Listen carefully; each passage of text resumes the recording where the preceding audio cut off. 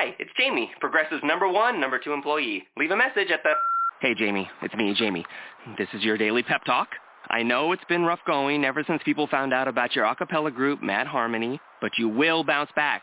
I mean, you're the guy always helping people find coverage options with the Name Your Price tool. It should be you giving me the pep talk. Now get out there, hit that high note, and take Mad Harmony all the way to nationals this year! Sorry, it's pitchy.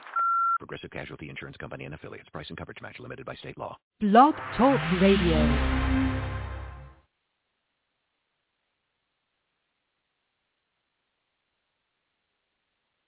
This is Entertainment Life on the Sasha Marina Show, a show about the entertainment and music industry, where you get to hear from the top and up-and-coming stars, from amateurs to professionals. They're all just working hard for success. This show is to give those the opportunity to speak about their talents and what they're doing to succeed in their dreams. And now, here's your host, Sasha Marina. Hello, everyone. Thank you so much for tuning in today. I'm your host, Sasha Marina, and you're tuned into the Sasha Marina Show. So today I have a real cool guest. He goes by the name of David Oman, I should say. And he's from Hollywood, California. He's a producer, and he dedicates himself to a certain genre of filmmaking and so forth. I think it's a very interesting sort of thing because it has to do with the life beyond of what we live in every day. And just to make it more clear about what I mean, it's just really all the paranormal life that's just beyond of what we could even think of and what we even have the knowledge of. So, I mean, without further ado, I'm going to have David on the show, on the line with me. And also, he's actually the first of the series of people I'm going to be interviewing for the Shock Festival that's going on in Raleigh Studios in Los Angeles, California this Friday. So, hey, David, how are you? Very good, Sasha. Happy New Year to you, by the way. Happy New Year, sir. How are you? I'm so glad that I'm very good. How are you? Upbeat. I'm good. Thank you. So like I mentioned, you're the first of my series of interviews for the people that are going to be part of the Shock Fest Film Festival. Tell me more about how you got started with Shock Fest. Is this your first time with participating in Shock Fest? Yeah, not only is this my first time participating with Shock Fest, but this is also the first film festival that my movie House at the End of the Drive has ever been entered into. So for me, it's a double first time on both. Double whammy, starting the new year real right. You mentioned that, David, you're the House at the End of the Drive. I want people to know more of your backstory and why this film is so important to you. Sure. Well, the story of my film actually goes back to about 14 years ago when I bought this lot down the street from the Sharon Tate murder site, which my father had discovered in the LA Times classifieds one Sunday morning, and called me up and says, I found a house, a lot. And it's like, a lot? Okay. He goes, and mind you, this is like 8 in the morning on Sunday morning, so I was passed out, and my dad calls me and goes, look, I want you to meet me here. I found this lot. Go to these coordinates, and I'll see you there in about 20 minutes. The next thing I know is I'm driving up there, and I'm going, God, this looks awfully familiar. And when I finally got up the private driveway, I looked around, and I said, oh, my God. I said, that's where the Sharon Tate house stood. And he drives up, and he says, what's the matter? He goes, I see this is the lot, and literally I'm on a private drive up in Benedict Canyon, and I look to my left, and I see a hillside, literally just a vacant hillside. And in front of me, about 150 feet away, is this gate. And I said, oh, my God, I haven't been here in years. And it was the location where the Sharon Tate murders had taken place at the hands of Charles Manson. So to cut to the chase, my father and I bought the lot, and we built this house here. And during construction, we had strange things happening, like some of my contract laborers would say, David, were you here yesterday late in the afternoon after we all left and moved some of the tools around? Because some tools that were on the top floor, some power tools, we couldn't find them until later on in the day, and they were downstairs on the third level in one of the closets. And I was like, what? I said, no, I haven't been here till today. And then as it got further and further on into the construction, I started noticing when I was on the job site that I would be on a floor or in a room looking around, and I'd feel like a presence behind me, like somebody was standing there. And I would immediately turn around and go, okay, what do you want? And I go, there's no one here. Well, at the end of construction, I assembled all my contract laborers, and I said to the guys, have any of you guys had any weird experiences that you haven't told me about during the construction here because you didn't want to freak me out or freak yourselves out? And one kid says, yeah. And this guy's 22 years old from El Salvador, and he doesn't know anything about the Sharon Tate murders because it's well after he was born. It's, it's history. And he goes, I'm on the third floor working late in summer, and I hear voices and footsteps coming from the top floor. And I'm the only one there. He says, it's about 6 o'clock, and everybody's gone, and I'm working late and finishing up some stuff. And I go run up to the top floor and look, and there's no one there. So I figured, all right, I must have been hearing voices from the next door neighbors or something. So he goes back downstairs and starts working again. And again, 5 minutes later, he hears voices and footsteps. And this time he says, I'm positive the voices and footsteps are coming from upstairs at the top floor. So he runs upstairs with a hammer, and he's looking around, like figuring somebody's going to be robbing him or something. He says, there's no one there. He walks onto the street, looks up and down the driveway. He says, it's empty. There's no cars. It's like 85, 90 degrees still. And he goes, I don't understand it. He says, but I don't care. I'm tired. I want to get the hell out of there. So he goes back downstairs, and he starts packing up his bags. Within about a minute and a half from him getting downstairs and packing his bags, he says, I start hearing footsteps coming down the spiral staircase, which is just wood. There's no carpet. So he says, I can hear these footsteps coming down, and they're getting louder and louder until they hit the landing, and I come out the door to look to see who's there, and he goes, there's no one there. And all of a sudden, he says, it happens. This ice-cold wind or breeze comes wisping across the back of his neck. He says, it's crazy. It's not like it's a big breeze. He says it's isolated, like a 2-inch strip of cold air that rushes right across the back of his neck.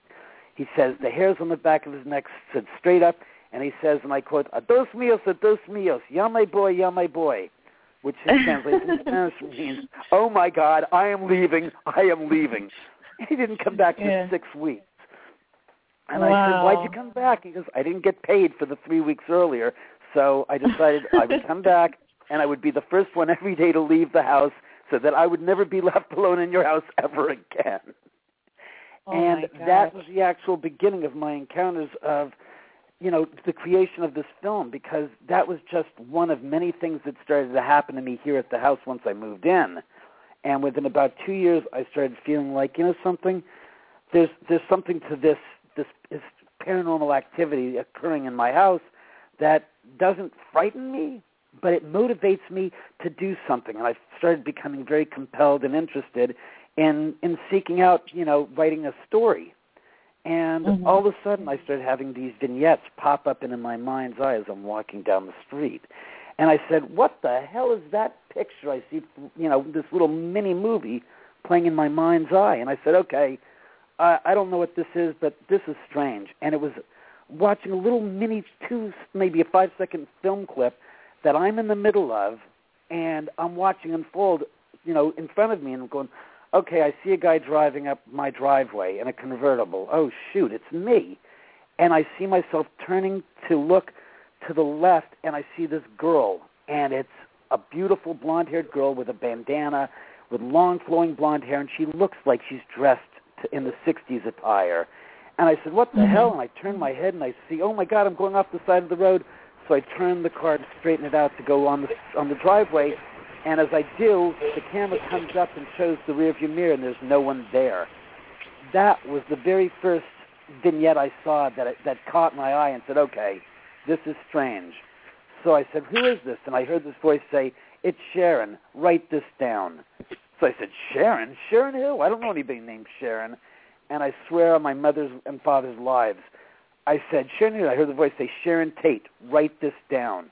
And I said, okay, I know who you are. I'm not going to say no to somebody that's passed away that lived down the street from me and piss them off. So I went back and I wrote down the little vignette.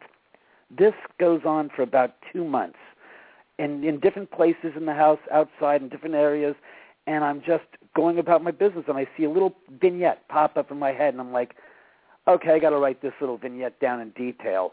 So after 2 months, I had like 50 vignettes in little like paragraphs. I got a friend of mine who's a writer to come over.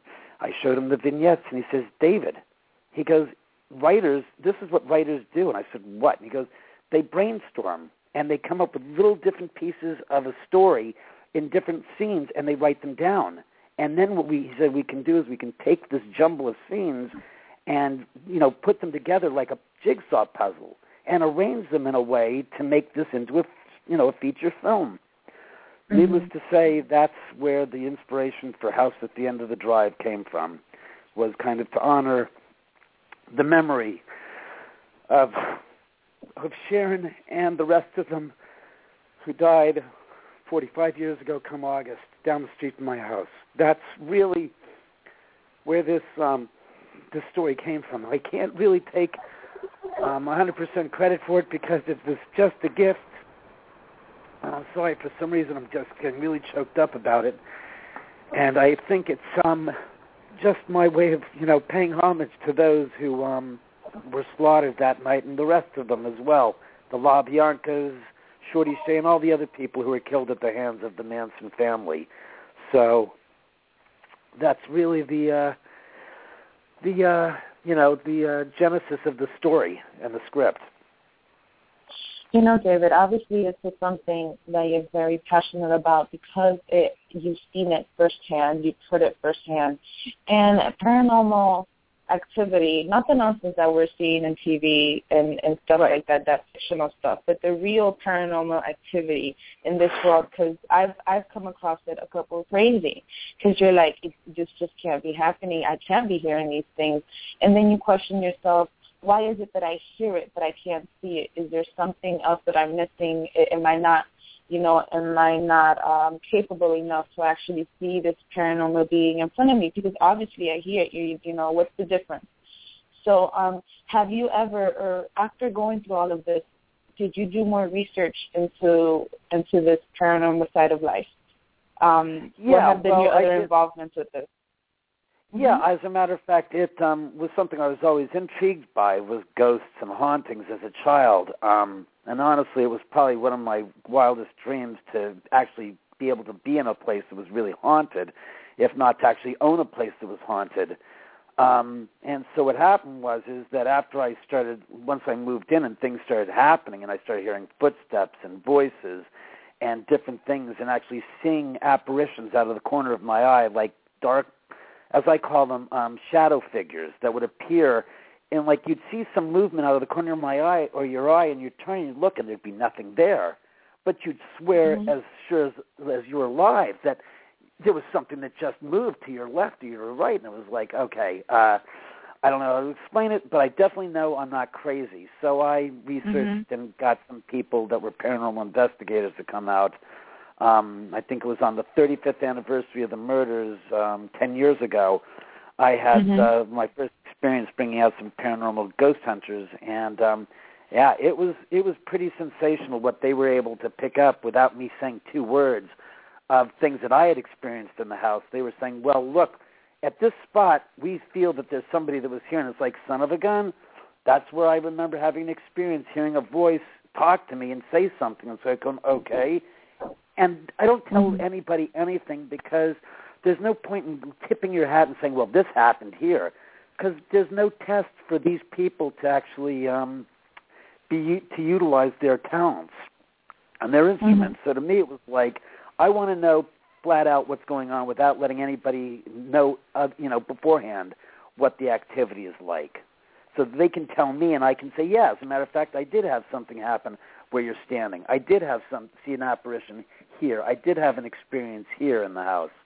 And it was validating and very intriguing, and it actually opened it up so that I actually have since in the past 10 years have had about, I'd say about 35, 40 different paranormal investigative groups come in here, as well as TV shows dealing with the paranormal to investigate the house.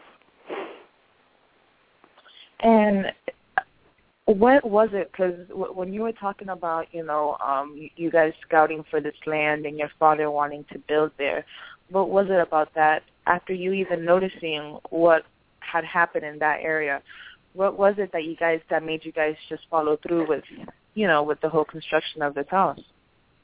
Well, I'll be honest with you. It had always been one of my dreams as a kid, since my father was a builder, and he built the house that I grew up in, was to build a house with my father. And the truth and the honest to God's truth is that the lot was a foreclosure, and it was $40,000. So even if it was the Menendez brothers or some terrible human being that lived at the end of the street, I don't think it would have turned my father's ear any other way but to buy the property, because it was a steal at $40,000. So I have to say, I think it was a financial issue that anybody with half a brain would have said $40,000 for a $350,000 lot plus $150,000 worth of additional improvements to the lot when we bought it, because somebody had tried to build on it 10 years or 20 years earlier, and they were stopped. So we basically bought, I hate to say, about a $500,000 piece of real estate for $40,000. So that's the real crux of how it is that, why it is that nothing would have stopped my father from buying this lot and building a house. So, I mean, wow. Did you guys ever look back into the history of whoever owned that lot and the reason why they let it go? Because maybe you never know it had something to do with all of this. No, as a matter of fact, it really was much more mundane than that. It was the simple fact that the neighbor and the city had decided that the house that was being built there wasn't, the street wasn't wide enough to support, emergency vehicles like fire trucks. But as it turns out, that was 20 years earlier, and in the course of time, 20 years later, different laws had been enacted and stuff, and so they relaxed the restrictions on the property. But the bank had already foreclosed on the property, and no one had known about it. So it literally sat there for 20 years in the bank's holdings, but never was discovered until 1999 or 98 when they said, hey, we have these pieces of real estate. We need to sell them. They're dogs. Get rid of them. So the bank didn't know, so the bank just sold it as a foreclosure, as a non-buildable lot. At which point my father did a little research and said, "Oh, that's an old restriction. It no longer applies." So we basically bought it and built. So the truth behind this, pretty much, it was just all business. It was cheap. It came in handy, and now you're making history out of it. Tell me more about how the production. Yeah, it was a serendipitous, it's a convergence of the stars. I was never, ever, as a lot of people have suspected and accused me of, interested in buying a house or buying a lot down the street from the Sharon Tate house and building a house. It wasn't, oh, I need to be close to the house where Sharon Tate was killed. Oh, I'm going to find ghosts there. It was the furthest possible thing from my thoughts had anything to do with that. It was just, as you said, strictly a luck of the draw, and business was more, the mighty dollar certainly had more to do with it than the mighty spirits.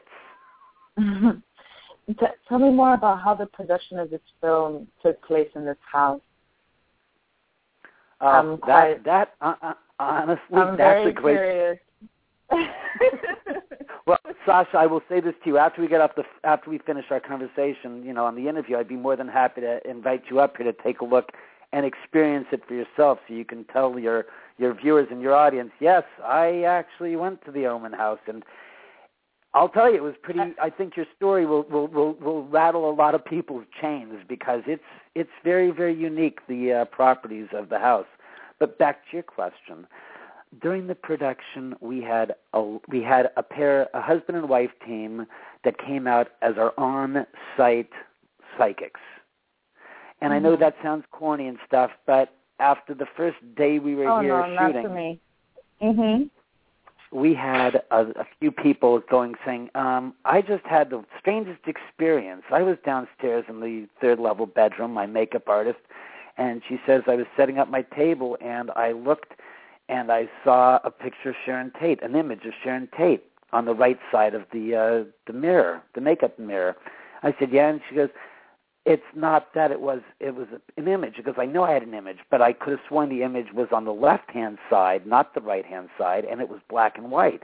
I said, yeah? And she goes, the image on the right-hand side was color. I mean, it was black and white, and the one on the left was color. And I turned to my left, and I looked again, she says, and it was no longer there. And I said, what do you mean? She goes, the image that I saw disappeared. I said, are you okay? And she goes, I'm not very happy. I'm feeling very uncomfortable working here. And a couple of the other people, we brought the psychics in, and afterwards, more stuff started happening.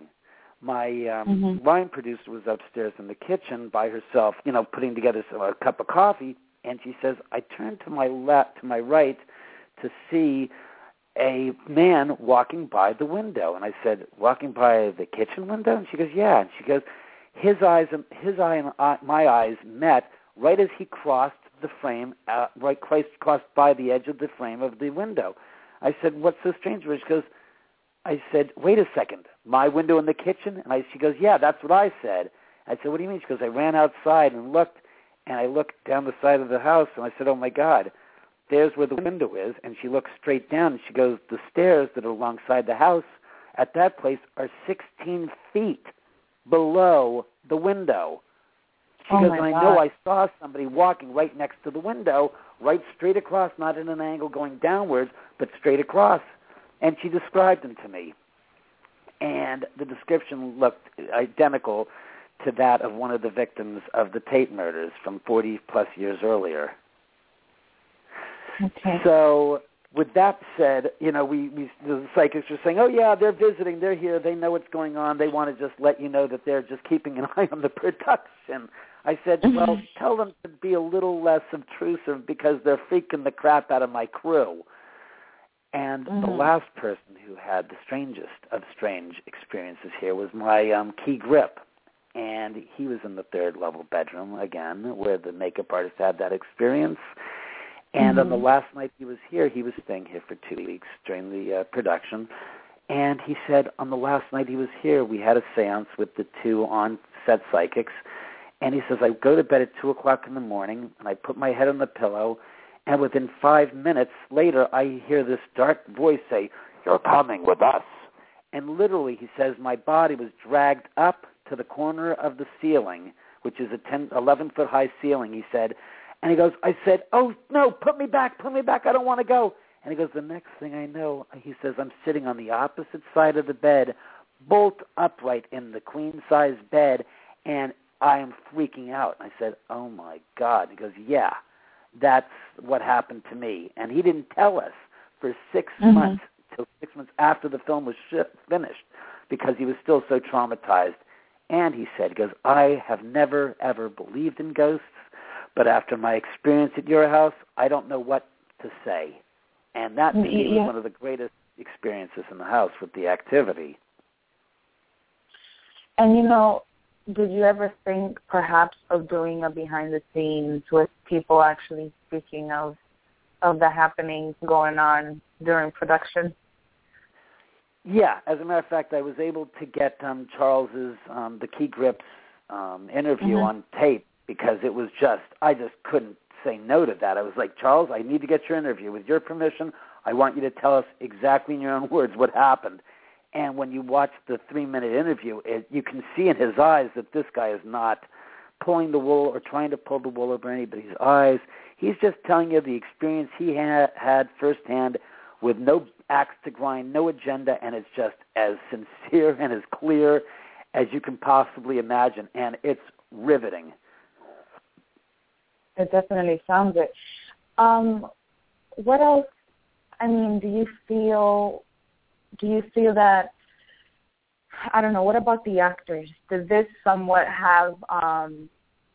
did this inspire them more to be in the role that they had to be in for this film? The happenings in the house? Well, unfortunately, one of my leads who plays a skeptic in the film is actually really a skeptic. So we would sit there and have arguments and discussions, heated debates about the possibility of ghosts. And he was like completely adroit to saying, nope, there's no such thing as a ghost. This isn't going to happen. The the epitome of a skeptic. You couldn't say anything. You couldn't show him a picture that he would give any credit to as being attributed to a ghost. Okay. So, as a matter of fact, Jonathan Mangum is that person I'm speaking of. He's on Let's Make a Deal Every Day with Wayne Brady.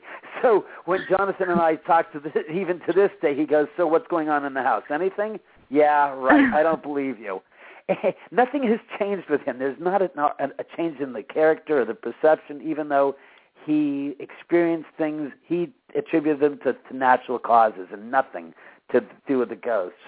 So no, for the most part, nothing that we had experienced here affected my actors to sway their belief one way or the other. They came in with their beliefs, and no matter what happened here, they left with their beliefs, be it, believing in ghosts, or as Jonathan Mangum said, "I don't believe in them. They don't exist."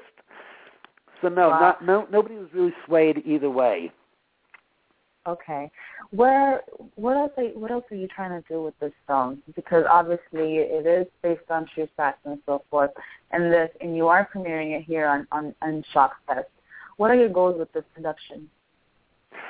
Well, my goals with the film is to get it out into theatrical distribution and to bring something new to the audience that's out there that goes to the film-going audience, because myself, as a film-goer, I have gotten so completely tired of watching old television shows and old movies be remade, and not even great movies, but crappy movies being remade with new stars and new celebrities. And I'm like, when I can watch the original on YouTube or rent it or put it on television, why do I want to see somebody else's interpretation of an old movie that was okay in the day, but it's really like, you got to be kidding me. Like, an example, they're remaking Logan's Run.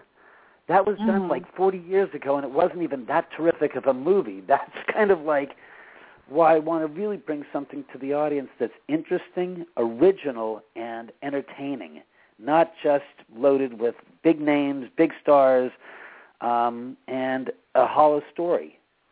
And that's my goal, is to get this out and to let the audience decide if this is a fun story that they want to see more of, and get more audience members to get out there and see it, and then get this to a worldwide release. I'm so glad that you, being a producer, especially there in the land of filmmaking of the United States, that you've actually mentioned that. Yes, all these remakes of titles that were big in their time and that haven't even been so long ago. Some of these titles that are being redone have been like 20 years ago. The original was made 20 years ago.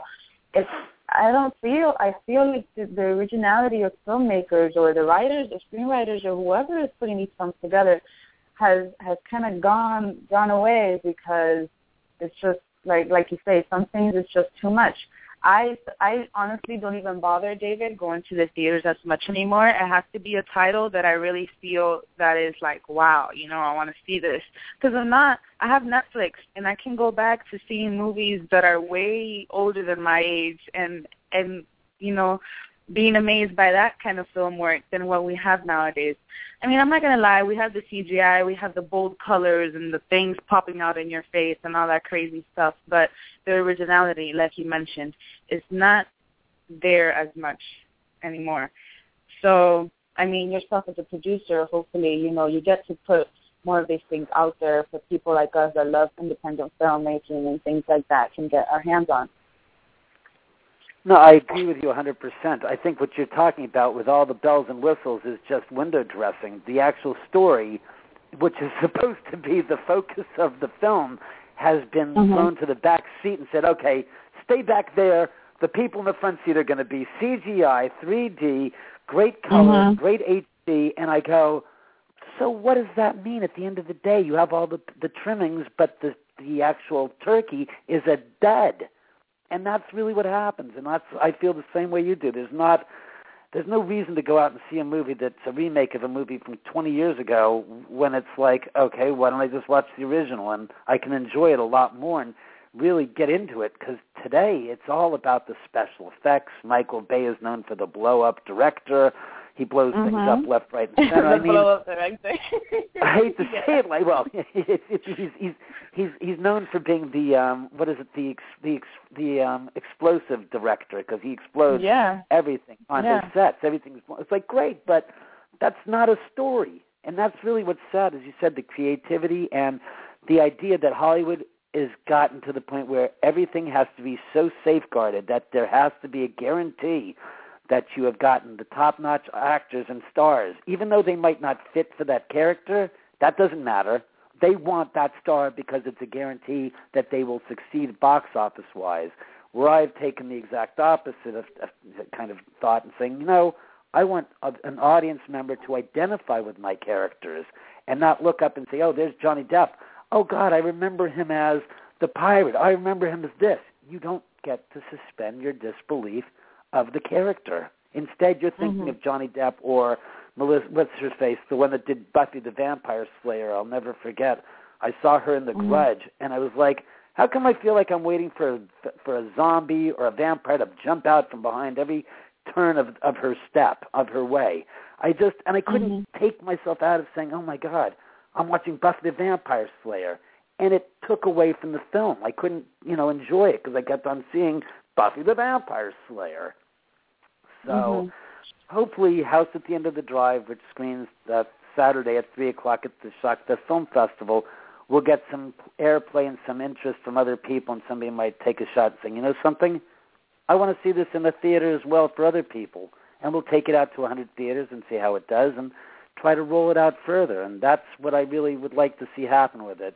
Because I think that once you see it in the theater, and hopefully you will too, Sasha, on Saturday, you'll say, I was not only entertained, I was interested in what's the backstory about? What's the real story behind this movie?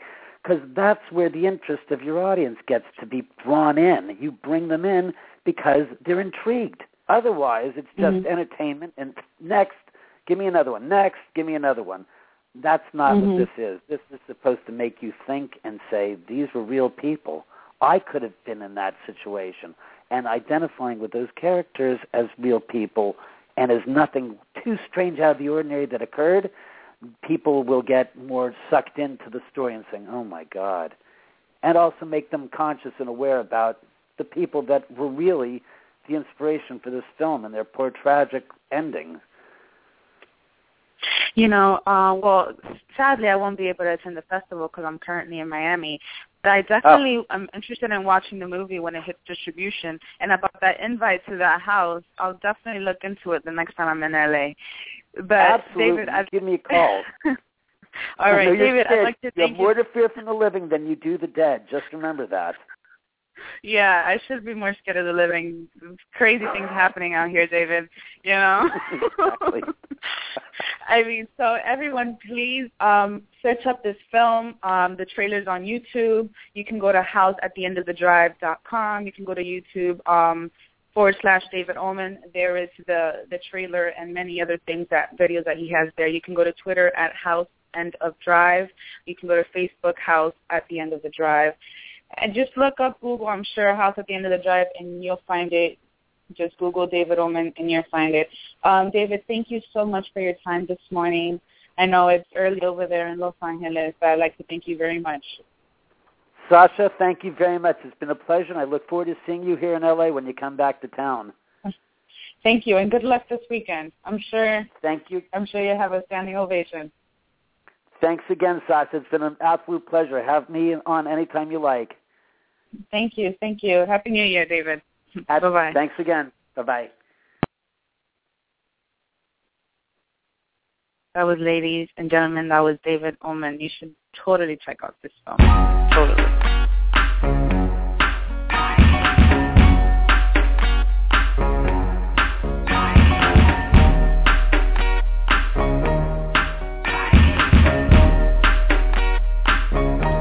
Later on the week, follow-up interviews for people attending Shock Fest, or filmmakers attending the Shock Fest this weekend. Sun Cobalt, Thursday, here on the Sasha Marina Show at 6 p.m.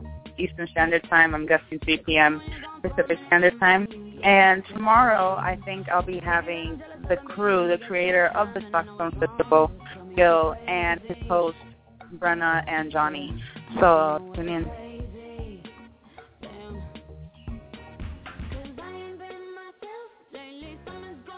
Hi, it's Jamie, Progressive's #1, #2 employee. Leave a message at the...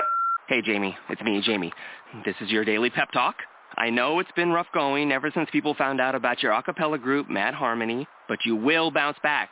I mean, you're the guy always helping people find coverage options with the Name Your Price tool. It should be you giving me the pep talk. Now get out there, hit that high note, and take Mad Harmony all the way to nationals this year! Sorry, it's pitchy. Progressive Casualty Insurance Company and affiliates. Price and coverage match limited by state law.